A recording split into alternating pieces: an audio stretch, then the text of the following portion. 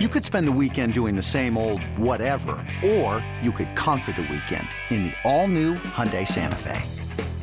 Visit HyundaiUSA.com for more details. Hyundai, there's joy in every journey.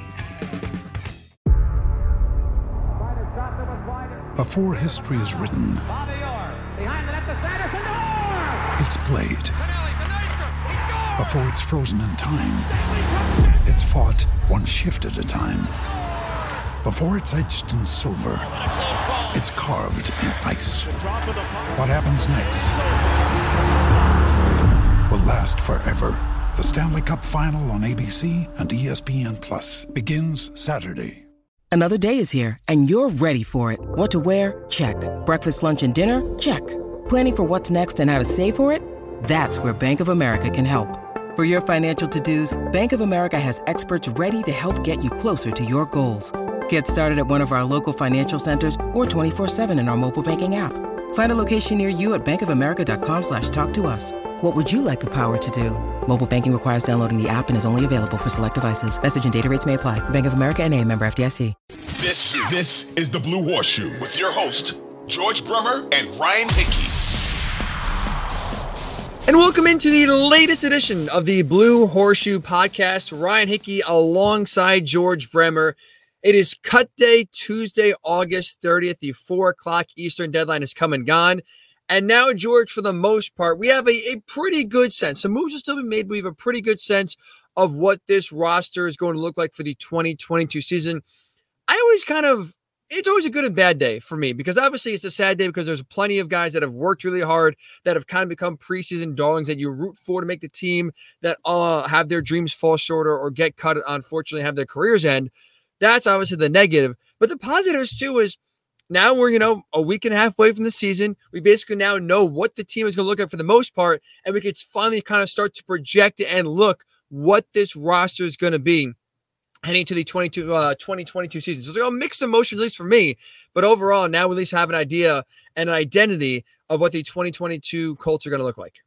It feels like the regular season's here, right? Like you get all the way through this. The preseason's done once you make that 53-man cut, and now the season's starting. I know it's still going to take some time to get used to that. There's 2 weeks still. There's a game still, because in the past it was game week and it really was a regular season. But I think that's the excitement for me, is that now you realize, okay, all the games that don't count are over. Everything from here on out, they're keeping score. The 2022 season is here now. Football's back. It is back, and we have the roster set, and we can, like I said, now it finally starts to feel like we can push kind of the meaningless games behind us and now start to look forward to the regular season and actually have meaningful football on the near horizon for sure. So we're going to start the pod, George, just like we thought we were going to start this pod last week and 2 weeks ago and 3 weeks ago, talking about what is going to be the third string quarterback for the Colts, and that is Sam Ehlinger, right? We talked about one of the preseason darlings on offense. That was Sam. Had a tremendous preseason. All 3 preseason games he played in, very strong showing.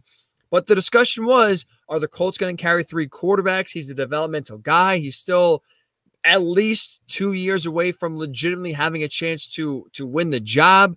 The Colts decide as of now, as of Tuesday at 4 o'clock, to put Sam Ehlinger on the 53-man roster. Do you agree with the move, George? I really don't. I mean, ultimately, we talked about it last week or even this week. We talked about it just a couple of days ago. It's all running together for me now. Too much training camp. He's not going to do anything this year. And that to me is what it comes down to. You've only got 53 spots. I know that there's inactive guys all the time, but they had some special teams woes. They definitely addressed those in ways that we'll talk about here in a little bit as well. And I'm sure they feel comfortable. They wouldn't do this if they felt like they were leaving themselves weak somewhere else. But I just personally, I wouldn't keep 3 quarterbacks. I really think it comes down to, and I said this, before we came on the air, I really think it's a reward kind of a situation. I think this is sending a message to the locker room that if you go through the offseason and you do all the right things, you put the work in the way that he did, you do everything that's asked of you, and then you go out and perform on the field, there's going to be a spot for you. And I think that from that standpoint, I guess it's a decent message to send to the locker room. But I just personally, I wouldn't keep 3 quarterbacks. That's just me. I'm with you 100%. We both are in agreement. We talked about it on Monday's pod, but leading into kind of previewing what cut day was going to look like, I don't see the point for a Colts team that's all like Jim Mercer, remember after the season ended, all chips in. He was going all in on 2022. They were going to do everything possible to make the playoffs. Well, I don't see how keeping a third string quarterback that is on a 2-year development plan, that is not going to be active on game days, that again, if best case scenario happens, George, he is not going to suit up at any point in 2022 or 2023. That means Matt Ryan stays healthy and plays well, and Nick Foles, if he's called upon, does an adequate job at the backup quarterback position. So we're talking about a guy where best case scenario for 2 years, he's not going to even dress and be on the active roster on game day. I don't see the benefit of that. And especially now, too, you mentioned it. The reason, if that's the case, if that was the Colts figuring, you know what, he has done everything we asked, and we're going to reward him and kind of send a message to the locker room that if you do what we ask, and we will show you good faith and reward you by putting you on the team. That sounds honestly like JV to me. It sounds like some high school participation trophy stuff where it's, this is the NFL. Good players get cut all the time. And sometimes it's just not your fault. It's just a numbers game. That's, roster math, as we talked about before. And you just get the short end of the stick. It's not the Colts don't believe in Sam Ehlinger. And again, I think if he was able to clear waivers, they'd bring him right back on the practice squad. So it's not like they want to see him go and are done with him. It's just a point where you are all in on trying to be a playoff team and try to win a division in 2022. And in order to win a division, it doesn't make much sense to keep a quarterback who, again, in theory, best case scenario, will not even put the uniform on come game day. Yeah, you hope not. I mean, let's be honest. If he's out there and he's playing, something's gone horribly wrong. The only scenario where I could see him playing in 2022 would be if Matt Ryan got seriously injured and he was going to be out for 12 or 13 games. And maybe you just say, probably the playoffs are out of reach anyway at this point. So let's take a look at what we've got in Sam Ehlinger. That's not a situation anybody wants to see. That's not something that you really need to keep around on your roster and prepare for. So that ultimately, I'm with you. I'm in lockstep with you. If you're trying to go out there and win the AFC South, make as deep a run as you can in a really difficult conference this year, the third quarterback's not going to do anything to help you accomplish those goals.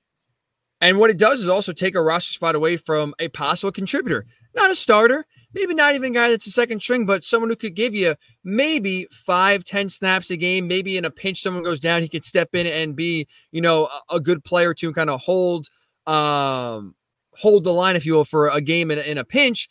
And I think one of those guys the Colts could have relied on this year that I think was cut as part of a casualty in terms of keeping Sam Ehlinger was Philip Lindsay. I don't know about you, George. I was shocked to see that he was, one of the first guys cut. I thought for sure when the Colts signed him, he was going to be, the primary backup to Jonathan Taylor. He's fit similar system. He's shown productivity. He's run for over 1,000 yards in the NFL, so he has experience. He has shown he can do it on an NFL stage. He has tremendous ball security. I was shocked that, Philip Lindsay was one of the first guys cut from this team. How about yourself? Yeah, I was a little bit surprised. I thought there might be a chance when Deion Jackson started the third preseason game. That's really when my antenna went up, simply because we knew that Jonathan Taylor wasn't playing. We knew that Nyheim Hines wasn't going to play in that game, and it seemed like a chance to kind of showcase Philip Lindsay. And Frank Reich kind of covered for it a little bit afterwards and said, look, Lindsay had started against the Lions, and they kind of wanted to get a look at Jackson and see what's going on there. I thought they'd keep 4 running backs, so I didn't really think it was a big deal.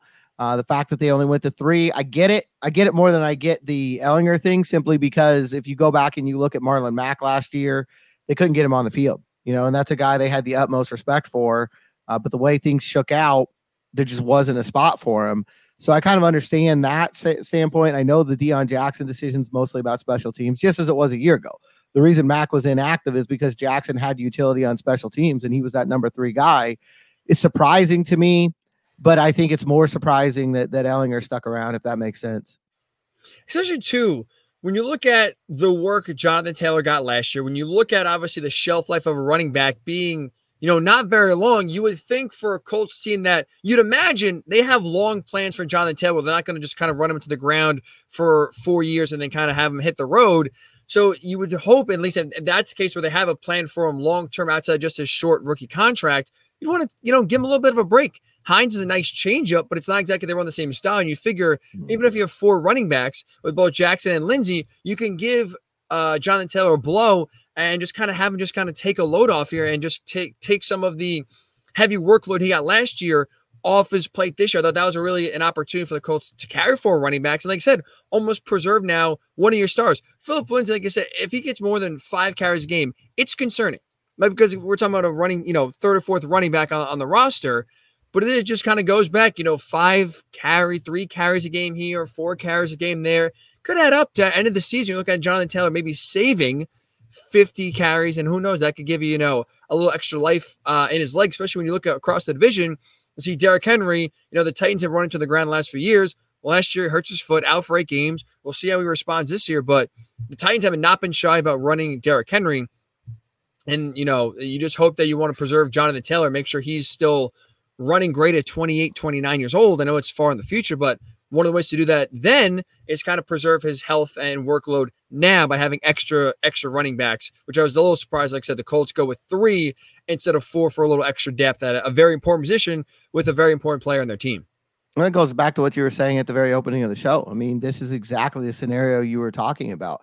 If you have Phillip Lindsay still on the roster, maybe he is inactive, but if something happens, he's there. You've got him, and he's ready to go. If you've got Sam Ehlinger on the roster, it's the need just isn't the same. There's no idea. There's no realistic scenario in which you're going to need him. There is a realistic scenario in which you're going to need Lindsay. So I think it's between those two. I would choose Phillip Lindsay. I just think it makes more sense in terms of what you're trying to do as a football team. I think they're going to try to take some of the touches away from Jonathan Taylor through other ways. I think they're going to try to throw the ball a little bit more this year, and that'll take some touches away. I think they are going to try to use Nyheim Hines in a lot of different ways. But like you said, he's not a bell cow back. That's not what he's built to do. There's a reason why last year the thought was the 3 guys there with Taylor and Hines and Mack would be that Mack was the guy that was actually taking a series or 2 away from Jonathan Taylor to rest those legs. And now who's that guy? I mean, do you feel confident with Deion Jackson in that situation? I don't know. The one thing I would kind of mention here that I think no one's really talked about, Hines is the hurry up guy, right? He's the 2-minute offense. He's the guy that I can that. I think with Matt Ryan, they do want to run tempo a little more often, simply because it's something he's good at, something he's really done well over the course of his career. So maybe some of that, it's not reason enough. I'd still take Lindsay over Ehlinger. I'm not saying that. Right. But I think from a 3 running back standpoint, maybe there's instead of having a series or 2 where the 3rd running back is out there taking Taylor snaps, maybe you've got a series or 2 where they're running up tempo and they've got Nyheim Hines on the field. It's one thing I think that might be part of this consideration. It's a good point, George. Like I said, if that's the case, okay, easier to, I guess, stomach 3 running backs than instead of 4. But like I said, especially the kind of the style and the proven ability of Phillip Lindsay, I was thinking and hoping now that, he would be a contributor on this team for sure. So quarterback, we know the Colts are keeping 3 with Sam Ehlinger right now on the 53-man roster. Colts going 3 running backs, and they do go 6 receivers. We know the 4 locks receiver-wise, and really the final 2 spots are coming down to Michael Strawn, Desmond Patton, Keke Coutee. I thought especially after preseason game number 3, George, you see Keke returning punts and kind of contributing in special teams. That would kind of lock him in as a backup punt returner, maybe give Hines a blow if he's, getting a lot of burn on offense that day. Well, he's the one cut. They keep Patman. They keep Strawn. I like it in terms of talent-wise and upside. I think you get more receiving ability and more talent and just skill with those 2 guys versus Keke Coutee. But we have seen a theme with Chris Ballard last few years building the roster, versatility. And that was one thing QT gave you over Patman, especially over Strawn, his ability to do different things outside just receiver on special teams that the other 2 don't give you as much. Ryan Reynolds here from Mint Mobile. With the price of just about everything going up during inflation, we thought we'd bring our prices down. So to help us, we brought in a reverse auctioneer, which is apparently a thing. Mint Mobile Unlimited Premium Wireless. How to get 30, 30, bit to get 30, bit to get 20, 20, 20, bit to get 20, 20, bit to get 15, 15, 15, 15, just $15 a month? Sold! Give it a try at mintmobile.com/switch. $45 up front for 3 months plus taxes and fees. Promo rate for new customers for limited time. Unlimited more than 40 gigabytes per month. Slows full terms at mintmobile.com. I think there were 2 factors here that really played in Strawn and Patman's favor. I think the one is the other thing we've seen from Ballard that's been consistent is he likes receivers with size. And that's, I think he's always going to take the bigger guys. And I think that's the case here. Both Patman and Strawn are big guys. Keke's really not. I think that played into a little bit. But the other thing is, goes back to the Ehlinger thing. this year, more than any other that I've seen, they really seem to put some merit in preseason performance. A lot of times it's almost like the games literally didn't happen, and they almost had their mind set up before they even made a roster decision. If you look back through the games themselves, Patman and Strom were the guys that came up. They were the guys that made plays. They were the guys that, Patman in particular, he was the leading receiver this preseason. So, is it the right decision? I like this one a lot better than I like the quarterback situation. I know that. But again, I do think there's a spot for QT because of that special teams utility. I do wonder if Dallas Flowers maybe is the backup punt guy now. Ashton Doolin's going to work into that mix as well, but theoretically he's got a bigger role on offense than he's had in the past. It's going to be interesting to see how those things work out. I don't know how many times I've been kind of on the edge of my seat to see who goes back to return the first punt, but it might be that way on September 11th. Forget about Matt Ryan, how he's going to play. Forget about how the new look defense or some of the new receivers. George is big key, and he's really excited to see who's returning the first punt. Let's go. That's stuff you can't get anywhere else. I got my finger on the pulse right here, man. That is for sure. I hope also, too, having, we mentioned this before, Mike Strawn kind of learning a lesson about maybe what it takes to truly just forget about making the roster now and get on the field. I hope with him making the 53-man roster the second year in a row, now we see him on the field more. Now we can kind of see that preseason production happen in the regular season. I think this is going to, you're not going to put him on the roster, I don't think, this year without him expecting him to be on the field more than the 6 games he was last year. Yeah, and I think I didn't really talk about this a minute ago, but I think another big part about keeping these two is it's an acknowledgement that there isn't a lot of sure things with this receiving core right now. You got Michael Pittman. We've been talking all year about who's that next guy, who's 2, who's 3, who's going to step up and make those catches. Well, the same's true of 4 and 5. And I think now you give yourself 6 shots. You know what I mean? The more guys you have on that roster, if someone's not got it that day, maybe you rotate receivers a little bit more. I don't know, but this makes me think that maybe that's a possibility. Maybe you want to try to keep more of these guys active, especially if they have roles on special teams, and see if you can't get something started, because look, if there's one consistent thing through the preseason, the receivers weren't getting open. Now, granted, a lot's going to change. Putting Jonathan Taylor out there alone is going to change the way defenses play these guys. They're going to start scheming stuff up. It's going to be a lot different than it was in the preseason, but you couldn't have been real encouraged from what you saw from that group in the 3 games that were played. Absolutely. And I said, I hope that the talent of Strawn really kind of shows out. He provides that size that definitely could be used, especially inside the red zone for sure. We talk about a lot of, not certainties right on this roster, especially on the offensive line, depth wise, not a lot of certainties. 5 guys you feel pretty good about, even though there's 2 new starters in Danny Pinder and Matt Pryor. But outside of them, there's a lot of question marks. We have seen, George, I think in an upset, the survival of French Fries. Will Fries, Wesley French, both on the roster, both on the 53-man. French Fries continues. How about that? It was huge for the pod. That was huge. No, that was an upset. I was surprised. And honestly, the biggest surprise to me, bigger than Ehlinger, bigger than Phillip Lindsay, was Dennis Kelly. And I know he didn't practice, and I'm sure that has a lot to do with it. He was out pretty much all of training camp with that injury. We don't know where he is right now with that. And maybe this is just a chance to give him a couple weeks to get well. And then you're going to bring him back and work him into the mix. Maybe it's an acknowledgement of the improvement that Bernard Raymond made consistently through training camp, as he just seemed to get better and better every time he took the field. But that one really shocked me. He's one veteran guy on that depth for the offensive line. And, I just didn't see him getting cut today. George, I'm an optimist by heart. I'm an eternal optimist. I always tend to look at the bright side, especially when it comes to sports. I'm going to look at the Dennis Kelly move as more of a positive for Bernard Raymond's status and the Colts saying, we feel good. Even week 1, God forbid someone goes down, whether it's Pryor, whether it's Braden Smith, we feel good enough and confident enough that, our rookie could step in there, play well, and hold his own. Right? We've seen him play a lot in the preseason. He's progressing. He's taking steps in the right direction. I will say, for the most part, like I said, injury as well, because Dennis Kelly's barely on the practice field, I'm sure, as well, having to do with the decision. I also take this as a strong belief that our rookie tackle, if needed, if, press in action, will be good enough, kind of hold down the fort here for a few minutes or a few games if need be. I think it's more fun to be optimistic, right? I mean, you can be pessimistic, but it's just life's too short. Exactly. And it doesn't lead anywhere. I also feel like we don't know. I mean, we on something like this, we'll talk to Chris Ballard on Wednesday. We may get some insight. That'll be nice. It'll be good to see. But right now, we don't know. All we're doing is taking our best guess at this point. Absolutely. So the offense is covered in terms of notable cuts, notable players who make the roster. Flip side, a little more action, a little more, questions. Defensive line, Ben Banogu makes it. That was kind of one of those guys that you circle that was kind of on the fringe. Is he going to go? Is he not? He's been with the Colts now for a while.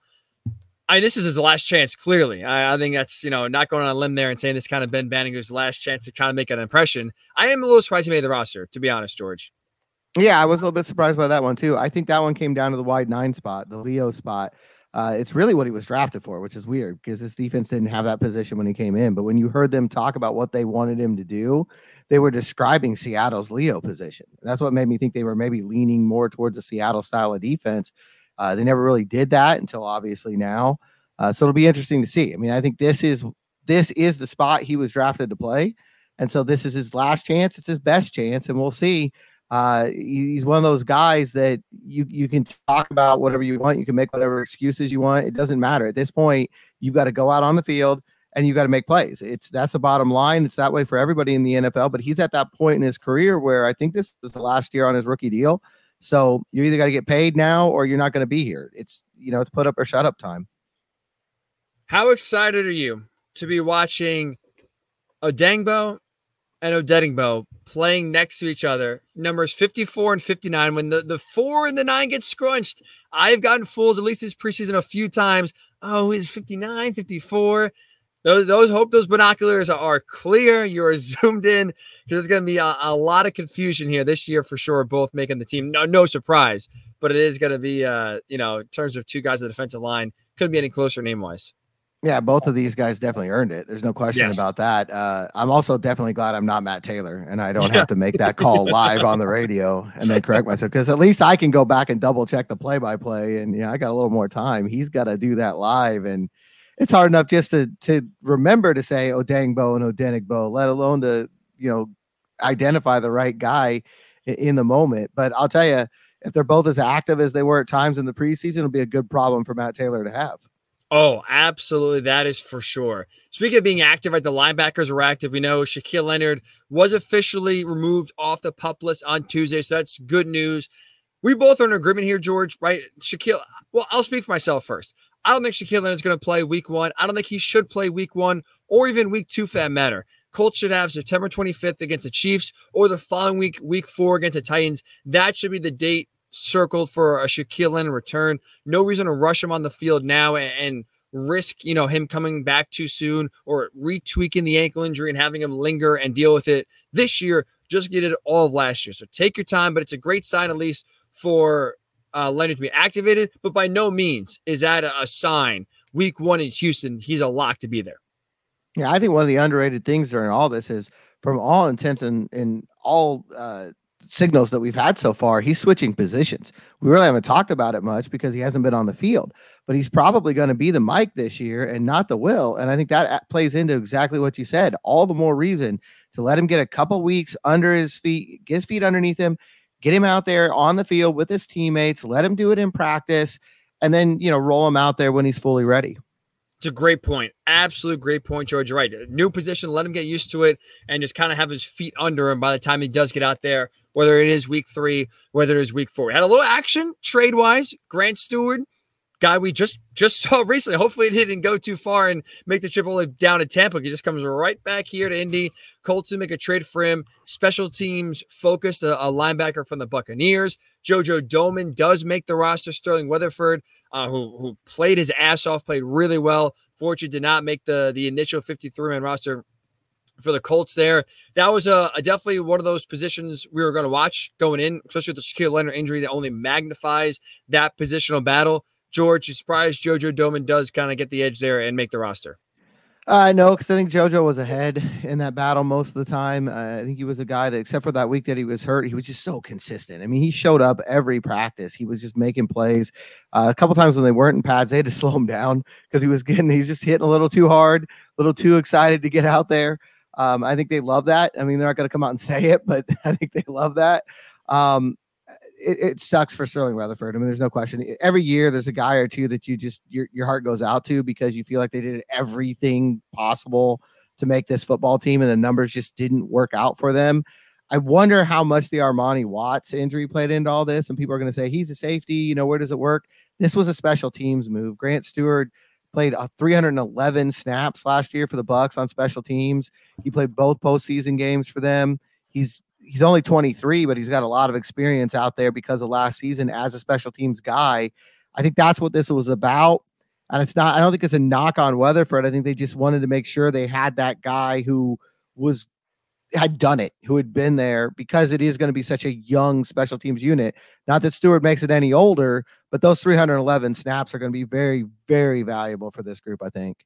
Right, especially when you lose so many key special teams contributors going into this season. Anyway, you're right. That's a unit that only got younger, and the Armani Watts signing was supposed to be to be that person to bring experience. A lot of special teams, games and snaps under his belt. You lose him in the worst way possible in the opening kickoff of the game. You're right. That. Honestly, hate to say that injury right there, the opening kickoff, probably did cost Sterling Weatherford a position, because that Stewart trade, like you said, is 100% special teams motivated. He's a linebacker by trade, but we'll probably rarely see him on the field when the defense on the field. That is for sure. And no real surprises in the secondary for sure.